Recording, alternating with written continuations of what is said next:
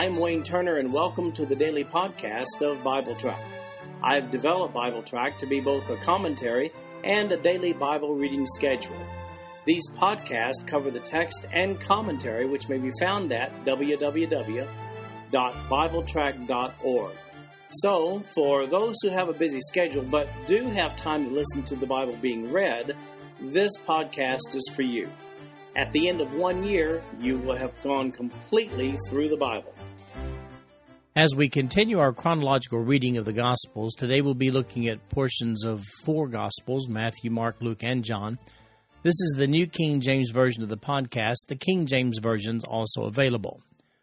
So today we'll be reading Matthew chapter 26, verses 1 through 30, Mark chapter 14, verses 1 through 26, Luke chapter 21, beginning with verse 37, down through chapter 22, verse 30, and John chapter 12, beginning with verse 44, down through chapter 13, verse 35. So here's where we are with regard to Jesus' ministry. He's teaching in Jerusalem, and this is just a couple of days before his crucifixion. Later in this passage, Jesus and his disciples will observe the Passover feast on the eve of his crucifixion. We begin in Luke chapter 21, verses 37 and 38, in John chapter 12, verses 44 through 50, where Jesus is preaching in the temple. Luke 21:37. And in the daytime he was teaching in the temple, but at night he went out and stayed on the mountain called Olivet. Then early in the morning all the people came to him in the temple to hear him. Now John chapter 12, beginning with verse 44. Then Jesus cried out and said, He who believes in me believes not in me, but in him who sent me. And he who sees me sees him who sent me. I have come as a light into the world, that whoever believes in me should not abide in darkness. And if anyone hears my words and does not believe, I do not judge him, for I did not come to judge the world, but to save the world. He who rejects me and does not receive my words has that which judges him. The word that I have spoken will judge him in the last day. For I have not spoken on my own authority, but the Father who sent me gave me a command, what I should say and what I should speak. And I know that his command is everlasting life. Therefore, whatever I speak, just as the Father has told me, so I speak. Now Luke shortens his account, and he just records that Jesus preached in the temple each day during the gathering in Jerusalem for the Passover. John, on the other hand, specifies that Jesus preached the prerequisite to eternal life, and that's believing on Jesus, trusting Jesus as Savior.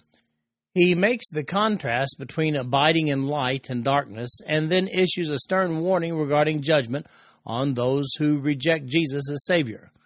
There's a solemn warning applicable to all in John chapter 12, verse 48. It says this, He who rejects me and does not receive my words has that which judges him. The word that I have spoken will judge him in the last day.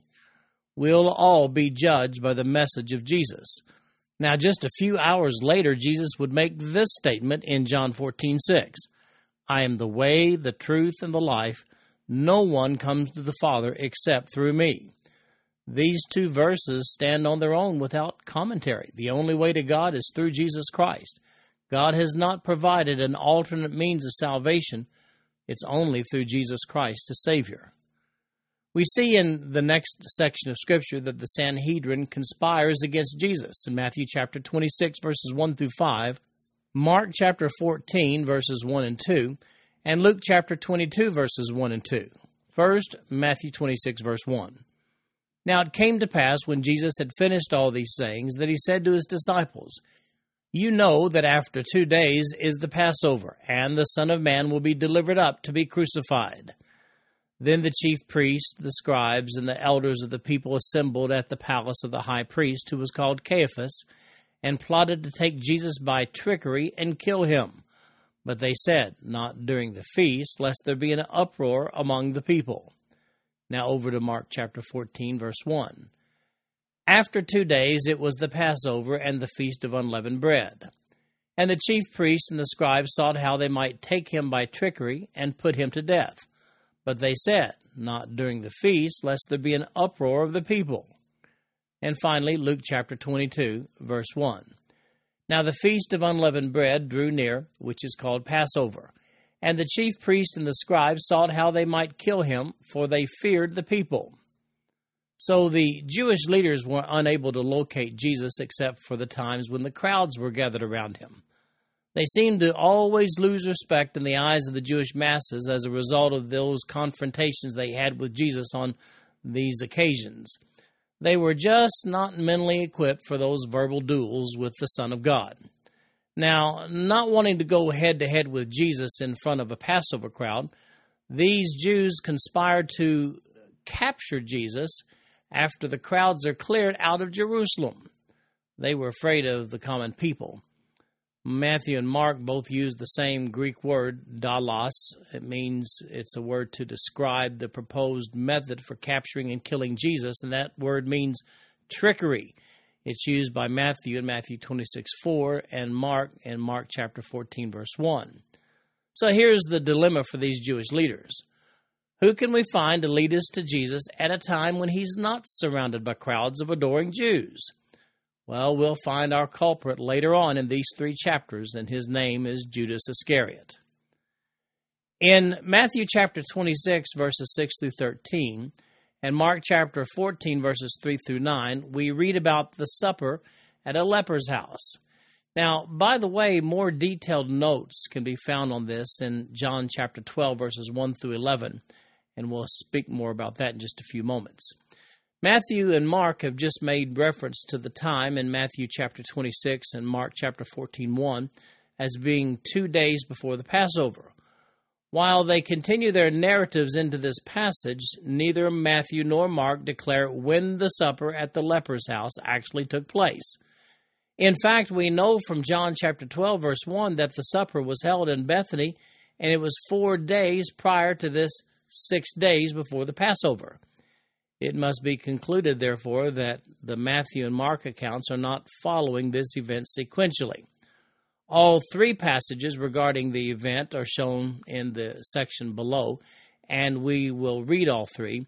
But the detailed notes on this, they may be found on the passage in John chapter 12, verses 1 through 11. That's where I wrote the notes on May 1st. So Matthew chapter 26, beginning with verse 6. And when Jesus was in Bethany at the house of Simon the leper, a woman came to him having an alabaster flask of very costly fragrant oil, and she poured it on his head as he sat at the table. But when his disciples saw it, they were indignant, saying, "Why this waste? For this fragrant oil might have been sold for much and given to the poor." But when Jesus was aware of it, he said to them, "Why do you trouble the woman? For she has done a good work for me. For you have the poor with you always, but me you do not have always. For in pouring this fragrant oil on my body, she did it for my burial. Assuredly I say to you, wherever this gospel is preached in the whole world, what this woman has done will also be told as a memorial to her." Now over to Mark chapter 14, beginning with verse 3. And being in Bethany at the house of Simon the leper, as he sat at the table, a woman came having an alabaster flask of very costly oil of spikenard. Then she broke the flask and poured it on his head. But there were some who were indignant among themselves and said, "Why was this fragrant oil wasted? For it might have been sold for more than 300 denarii and given to the poor." And they criticized her sharply. But Jesus said, "Let her alone. Why do you trouble her? She has done a good work for me. For you have the poor with you always, and whenever you wish you may do them good. But me you do not have always. She has done what she could. She has come beforehand to anoint my body for burial. Assuredly I say to you, wherever this gospel is preached in the whole world, what this woman has done will also be told as a memorial to her." Now, because we read the other 2 passages, and even though we read John 12 back on May 1st, we're going to read it again just so that we can see the context, because John shares more detail. Verse 1, John chapter 12. Then 6 days before the Passover, Jesus came to Bethany, where Lazarus was, who had been dead, whom he had raised from the dead. There they made him a supper, and Martha served, but Lazarus was one of those who sat at the table with him.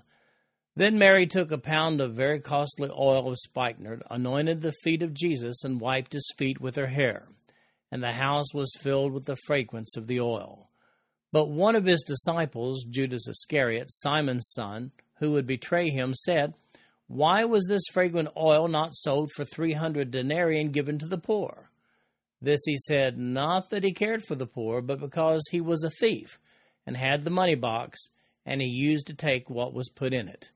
But Jesus said, "Let her alone. She has kept this for the day of my burial. For the poor you have with you always, but me you do not have always." Now a great many of the Jews knew that he was there, and they came not for Jesus' sake only, but that they might also see Lazarus, whom he had raised from the dead. But the chief priests plotted to put Lazarus to death also, because on account of him many of the Jews went away and believed in Jesus. If you'd like to see or hear the commentary on this passage of Scripture, along with Matthew and Mark's account, then go to my notes on John chapter 12, verses 1 through 11. I list all three passages there once again, and I will give you the commentary regarding the background and what significance this occasion has. We see in the next section of Scripture that Judas makes a deal. Matthew chapter 26, verses 14 through 16, Mark chapter 14, verses 10 and 11, and Luke chapter 22, verses 3 through 6. First, Matthew chapter 26, verse 14. Then one of the 12, called Judas Iscariot, went to the chief priest and said, "What are you willing to give me if I deliver him to you?" And they counted out to him 30 pieces of silver. So from that time he sought opportunity to betray him. Now Mark chapter 14, verse 10. Then Judas Iscariot, one of the 12, went to the chief priests to betray him to them. And when they heard it, they were glad, and promised to give him money. So he sought how he might conveniently betray him. Now Luke chapter 22, verse 3. Then Satan entered Judas, surnamed Iscariot, who was numbered among the 12. So he went his way and conferred with the chief priests and captains how he might betray him to them. And they were glad and agreed to give him money. So he promised and sought opportunity to betray him to them in the absence of the multitude. Now, there had been a great concern among the Jewish leadership regarding the reaction of the people to capturing Jesus. Judas provides a solution when he goes to the Jewish leaders and offers to take them to Jesus away from the multitudes so that he can be taken prisoner quietly. Luke chapter 22, verse 6 says, "So he promised and sought opportunity to betray him to them in the absence of the multitude." Well, this is great news to the Jewish leaders. With this betrayal, they can keep the whole issue out of the news. At least that's what they thought. For those who may think that Judas somehow made his decision on some ill-conceived noble principles, well, think again. Look at Matthew's account in verse 15, where Judas says to the Jewish leaders, "What are you willing to give me if I deliver him to you?" The only principle that Judas displayed here was greed. We see the preparation for the last Passover in Matthew chapter 26, verses 17 through 19, Mark chapter 14, verses 12 through 16, and Luke chapter 22, verses 7 through 13. First, Matthew 26, verse 17. Now, on the first day of the Feast of Unleavened Bread, the disciples came to Jesus, saying to him, "Where do you want us to prepare for you to eat the Passover?" And he said, "Go into the city to a certain man and say to him, 'The teacher says, my time is at hand. I will keep the Passover at your house with my disciples.' So the disciples did as Jesus had directed them, and they prepared the Passover." Now, Mark's account in Mark chapter 14, beginning in verse 12. Now, on the first day of unleavened bread, when they killed the Passover lamb, his disciples said to him, "Where do you want us to go and prepare, that you may eat the Passover?" And he sent out 2 of his disciples and said to them, "Go into the city, and a man will meet you carrying a pitcher of water. Follow him. Wherever he goes in, say to the master of the house, 'The teacher says, where is the guest room in which I may eat the Passover with my disciples?' Then he will show you a large upper room, furnished and prepared. There make ready for us." So his disciples went out and came into the city, and found it just as he had said to them, and they prepared the Passover. Now Luke chapter 22, verse 7. Then came the day of unleavened bread, when the Passover must be killed. And he sent Peter and John, saying, "Go and prepare the Passover for us, that we may eat." So they said to him, Where do you want us to prepare? And he said to them, Behold, when you have entered the city, a man will meet you carrying a pitcher of water. Follow him into the house which he enters. Then you shall say to the master of the house, The teacher says to you, Where is the guest room where I may eat the Passover with my disciples? Then he will show you a large furnished upper room. There make ready. So they went and found it just as he had said to them, and they prepared the Passover. Jesus and his disciples observed Passover on the day identified as now on the first day of unleavened bread when they killed the Passover lamb. If you want to know more about that, see the note regarding the observance of the Passover in Jesus' day. It's on the written notes of BibleTrack.org for today's reading. It's obvious that some people observe the actual meal on the evening of Nisan 14. That's when the lamb was actually slain, while others observe the Passover meal on the following evening, Nisan 15. And the box that I've provided, the information box, gives you an explanation of why and where and how and so forth. The Passover meal, the last one, is recorded in Matthew chapter 26, verses 20 and 21, Mark chapter 14, verses 17 and 18, Luke chapter 22, verses 14 through 16, and John chapter 13, verses 1 through 3, all four gospel writers. First, let's read Matthew 26, verses 20 and 21. When evening had come, he sat down with the 12. Now as they were eating, he said, Assuredly I say to you, one of you will betray me. Mark 14, beginning in verse 17. In the evening he came with the 12. Now as they sat and ate, Jesus said, Assuredly I say to you, one of you who eats with me will betray me. Now Luke records it in Luke chapter 22, beginning with verse 14. When the hour had come, he sat down and the 12 apostles with him. Then he said to them, With fervent desire I have desired to eat this Passover with you before I suffer. For I say to you, I will no longer eat of it until it is fulfilled in the kingdom of God. And finally, John chapter 13, beginning with verse 1. Now before the feast of the Passover, when Jesus knew that his hour had come that he should depart from this world to the Father, having loved his own who were in the world, he loved them to the end. And supper being ended, the devil having already put it into the heart of Judas Iscariot, Simon's son, to betray him, Jesus, knowing that the Father had given all things into his hands, and that he had come from God and was going to God. Well, Jesus sits down for the Passover meal with all 12 of his disciples, and he proclaims that this is his hour, his suffering hour has come. In addition, he prophesies that one of the disciples will betray him.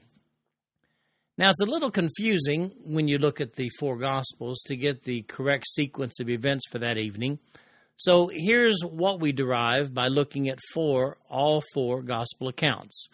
First of all, the Passover meal with reference to the betrayal is seen in the first instance in Matthew 26, 20, and 21, the passage that we just read. Only Luke fails to mention Jesus' comment about the betrayal here. Secondly, there's a foot washing, only recorded in John chapter 13, verses 4 through 20. And Judas, by the way, participates in this foot washing.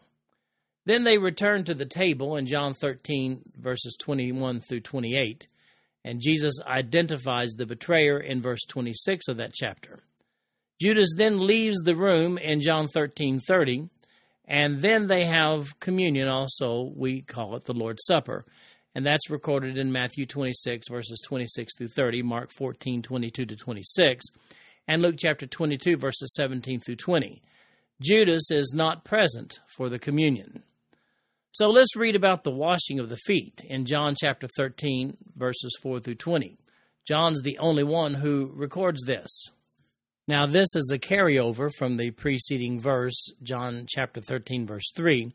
And we're talking about Jesus here. Jesus rose from supper and laid aside his garments, took a towel and girded himself. After that, he poured water into a basin and began to wash the disciples' feet and to wipe them with the towel with which he was girded. To Simon Peter, Peter said to him, Lord, are you washing my feet?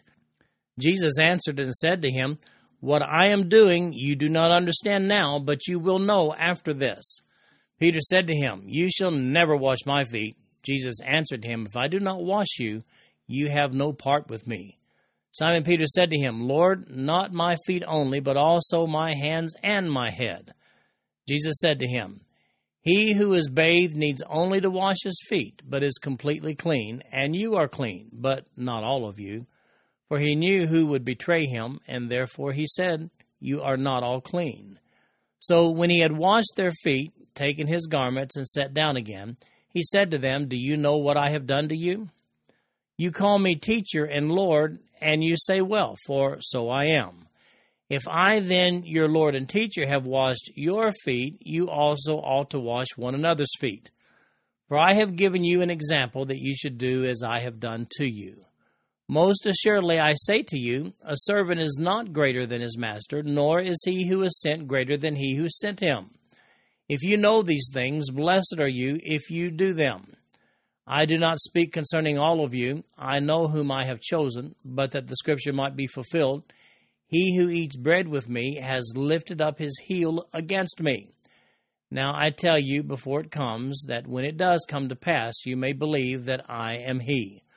Most assuredly I say to you, he who receives whomever I send receives me, and he who receives me receives him who sent me.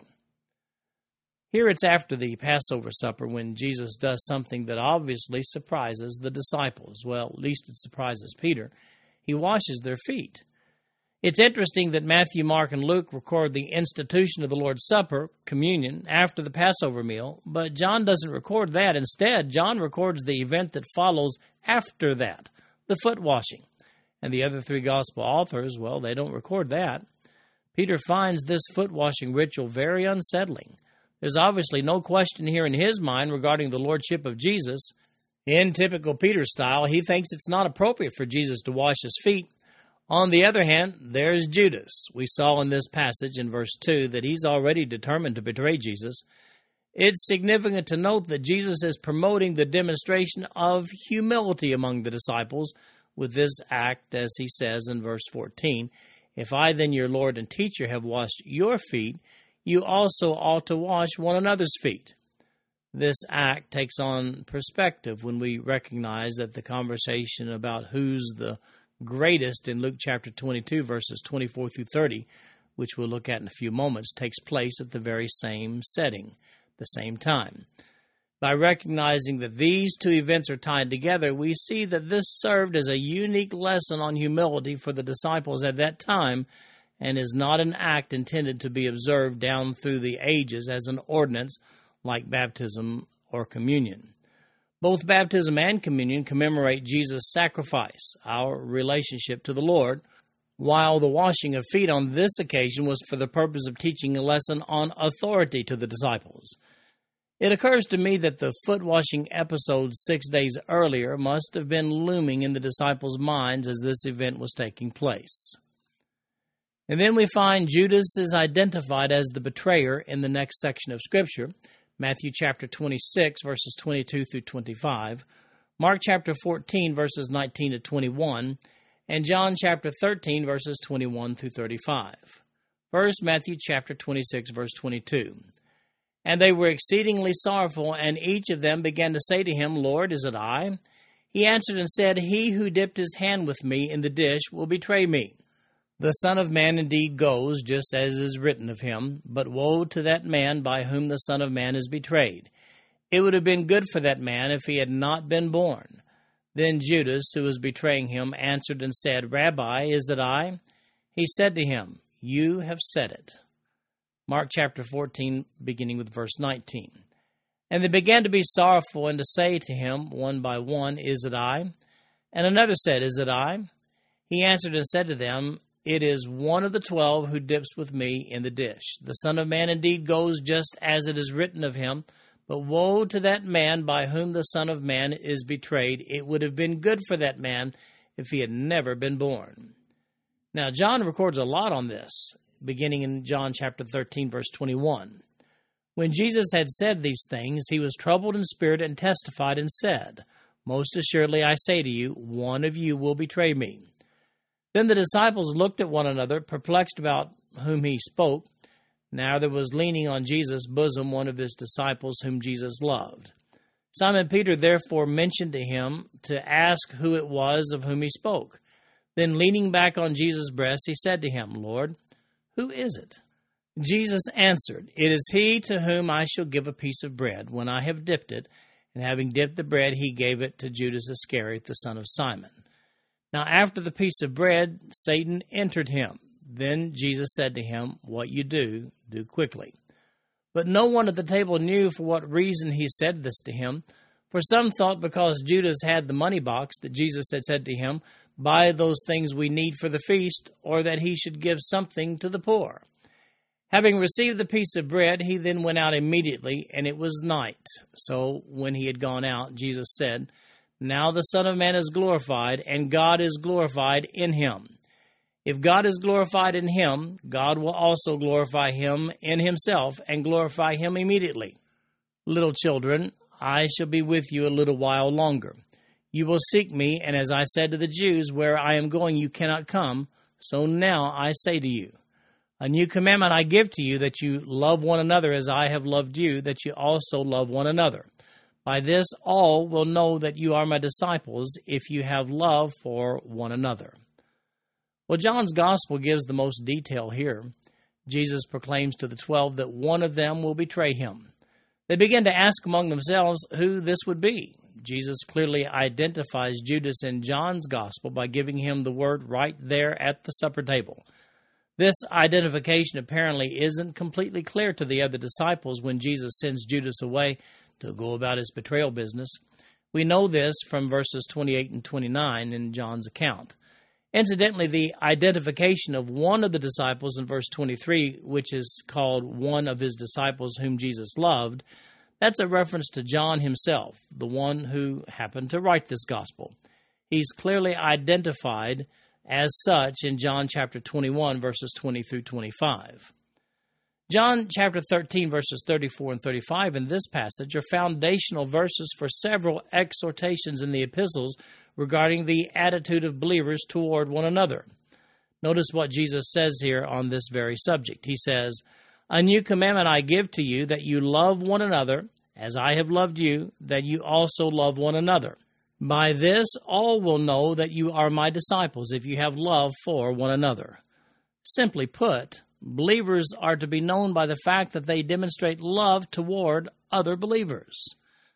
Then we see the Lord's Supper instituted in Matthew chapter 26, verses 26 through 30, Mark chapter 14, verses 22 to 26, and Luke chapter 22, verses 17 through 20. First, Matthew 26, verse 26. And as they were eating, Jesus took bread and blessed and broke it, and gave it to the disciples and said, Take, eat, this is my body. Then he took the cup and gave thanks, and gave it to them, saying, Drink from it, all of you, for this is my blood of the new covenant, which is shed for many for the remission of sins. But I say to you, I will not drink of this fruit of the vine from now on until that day when I drink it new with you in my Father's kingdom. And when they had sung a hymn, they went out to the Mount of Olives. Now Mark chapter 14, beginning with verse 22. And as they were eating, Jesus took bread, blessed and broke it, and gave it to them and said, Take, eat, this is my body. Then he took the cup, and when he had given thanks, he gave it to them, and they all drank from it. And he said to them, This is my blood of the new covenant, which is shed for many. Assuredly, I say to you, I will no longer drink of the fruit of the vine until that day when I drink it new in the kingdom of God. And when they had sung a hymn, they went out to the Mount of Olives. Now Luke chapter 22, verse 17. Then he took the cup and gave thanks and said, Take this and divide it among yourselves. For I say to you, I will not drink of the fruit of the vine until the kingdom of God comes. And he took bread, gave thanks, and broke it, and gave it to them, saying, This is my body which is given for you. Do this in remembrance of me. Likewise, he also took the cup after supper, saying, This cup is the new covenant in my blood, which is shed for you. So here's where our ordinance began. All three synoptic gospels detail the event that followed their Passover meal that night. However, only Luke includes the words of Jesus in verse 19, Do this in remembrance of me. Paul further adds support to the continual observance of communion by believers when he says in 1 Corinthians chapter 11, verse 26, For as often as you eat this bread and drink this cup, you proclaim the Lord's death till he comes. While no interval between observances is specified, it appears that the disciples in the book of Acts observed communion on a weekly basis, and maybe each time they met. This seems to be indicated in Acts chapter 20, verse 7, when it says, "Now on the first day of the week, when the disciples came together to break bread, Paul, ready to depart the next day, spoke to them and continued his message until midnight." However, there's no correct interval mandated for the observance of this ordinance, the Lord's Supper. Jesus declares that the bread is a picture of his body and the drink a picture of his shed blood. All three accounts make this point very clearly. Jesus makes a very clear statement regarding the covenant represented by this action. It's called the New Covenant. The Greek word for covenant there is diatheke, and it's interchangeably translated covenant or testament in the New Testament. It's important to recognize that the Old Covenant is the Mosaic Law. The New Covenant is salvation by grace through the shed blood of Jesus Christ. Christians today get a little confused when they fail to differentiate the two covenants. Matthew in verse 30 and Mark verse 26 in their respective accounts report that this first communion was concluded with the singing of a hymn. It is likely that this was the singing of one of the songs found between Psalm 113 and Psalm 118. Jewish tradition tells us that these were songs that were sung as part of the Passover celebration. Now we get to that who's the greatest discussion. Luke records that in Luke chapter 22, beginning with verse 21. "But behold, the hand of my betrayer is with me on the table. And truly the Son of Man goes as it has been determined, but woe to that man by whom he is betrayed." Then they began to question among themselves which of them it was who would do this thing. Now there was also a dispute among them as to which of them should be considered the greatest. And he said to them, "The kings of the Gentiles exercise lordship over them, and those who exercise authority over them are called benefactors. But not so among you. On the contrary, he who is greatest among you, let him be as the younger, and he who governs as he who serves. For who is greater, he who sits at the table or he who serves? Is not he who sits at the table? Yet I am among you as the one who serves. But you are those who have continued with me in my trials. And I bestow upon you a kingdom, just as my Father bestowed one upon me, that you may eat and drink at my table in my kingdom, and sit on thrones judging the 12 tribes of Israel." As the disciples are there talking about the identity of the betrayer, they wander into a discussion about who's the greatest among them. John doesn't record this discussion, but it's interesting that the foot-washing ceremony happens at the same sitting. It's logical to assume that Jesus' words when he says, "You also ought to wash one another's feet," in John chapter 13, verse 14, that those words are spoken to emphasize the servant component rather than the leadership component of being one of Jesus' disciples. One more aspect of this is interesting. John doesn't record the who's the greatest discussion, but he does record the foot washing, which I believe is related.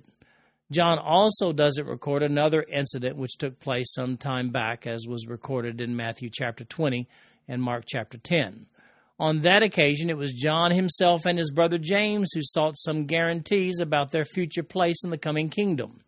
They even used their mama as their agent on that occasion. Jesus used that occasion to emphasize serving as the essential quality of discipleship back then as well. Incidentally, on that occasion, the other disciples, it says, were greatly displeased with the two brothers. This competition for ruling supremacy among the 12 had a basis in Jesus' previous teaching. Jesus said in Matthew chapter 19, verse 28, these words, "Assuredly I say to you that in the regeneration, when the Son of Man sits on the throne of his glory, you who have followed me will also sit on 12 thrones, judging the 12 tribes of Israel." But wait, there's more. We see the New Jerusalem, which is established in Revelation chapter 21. And look at verse 14 of that chapter. It says, "And the wall of the city had 12 foundations, and in them the names of the 12 apostles of the Lamb." So who does get to be the big man among the 12? Well, of course, Jesus. This concludes our podcast for today.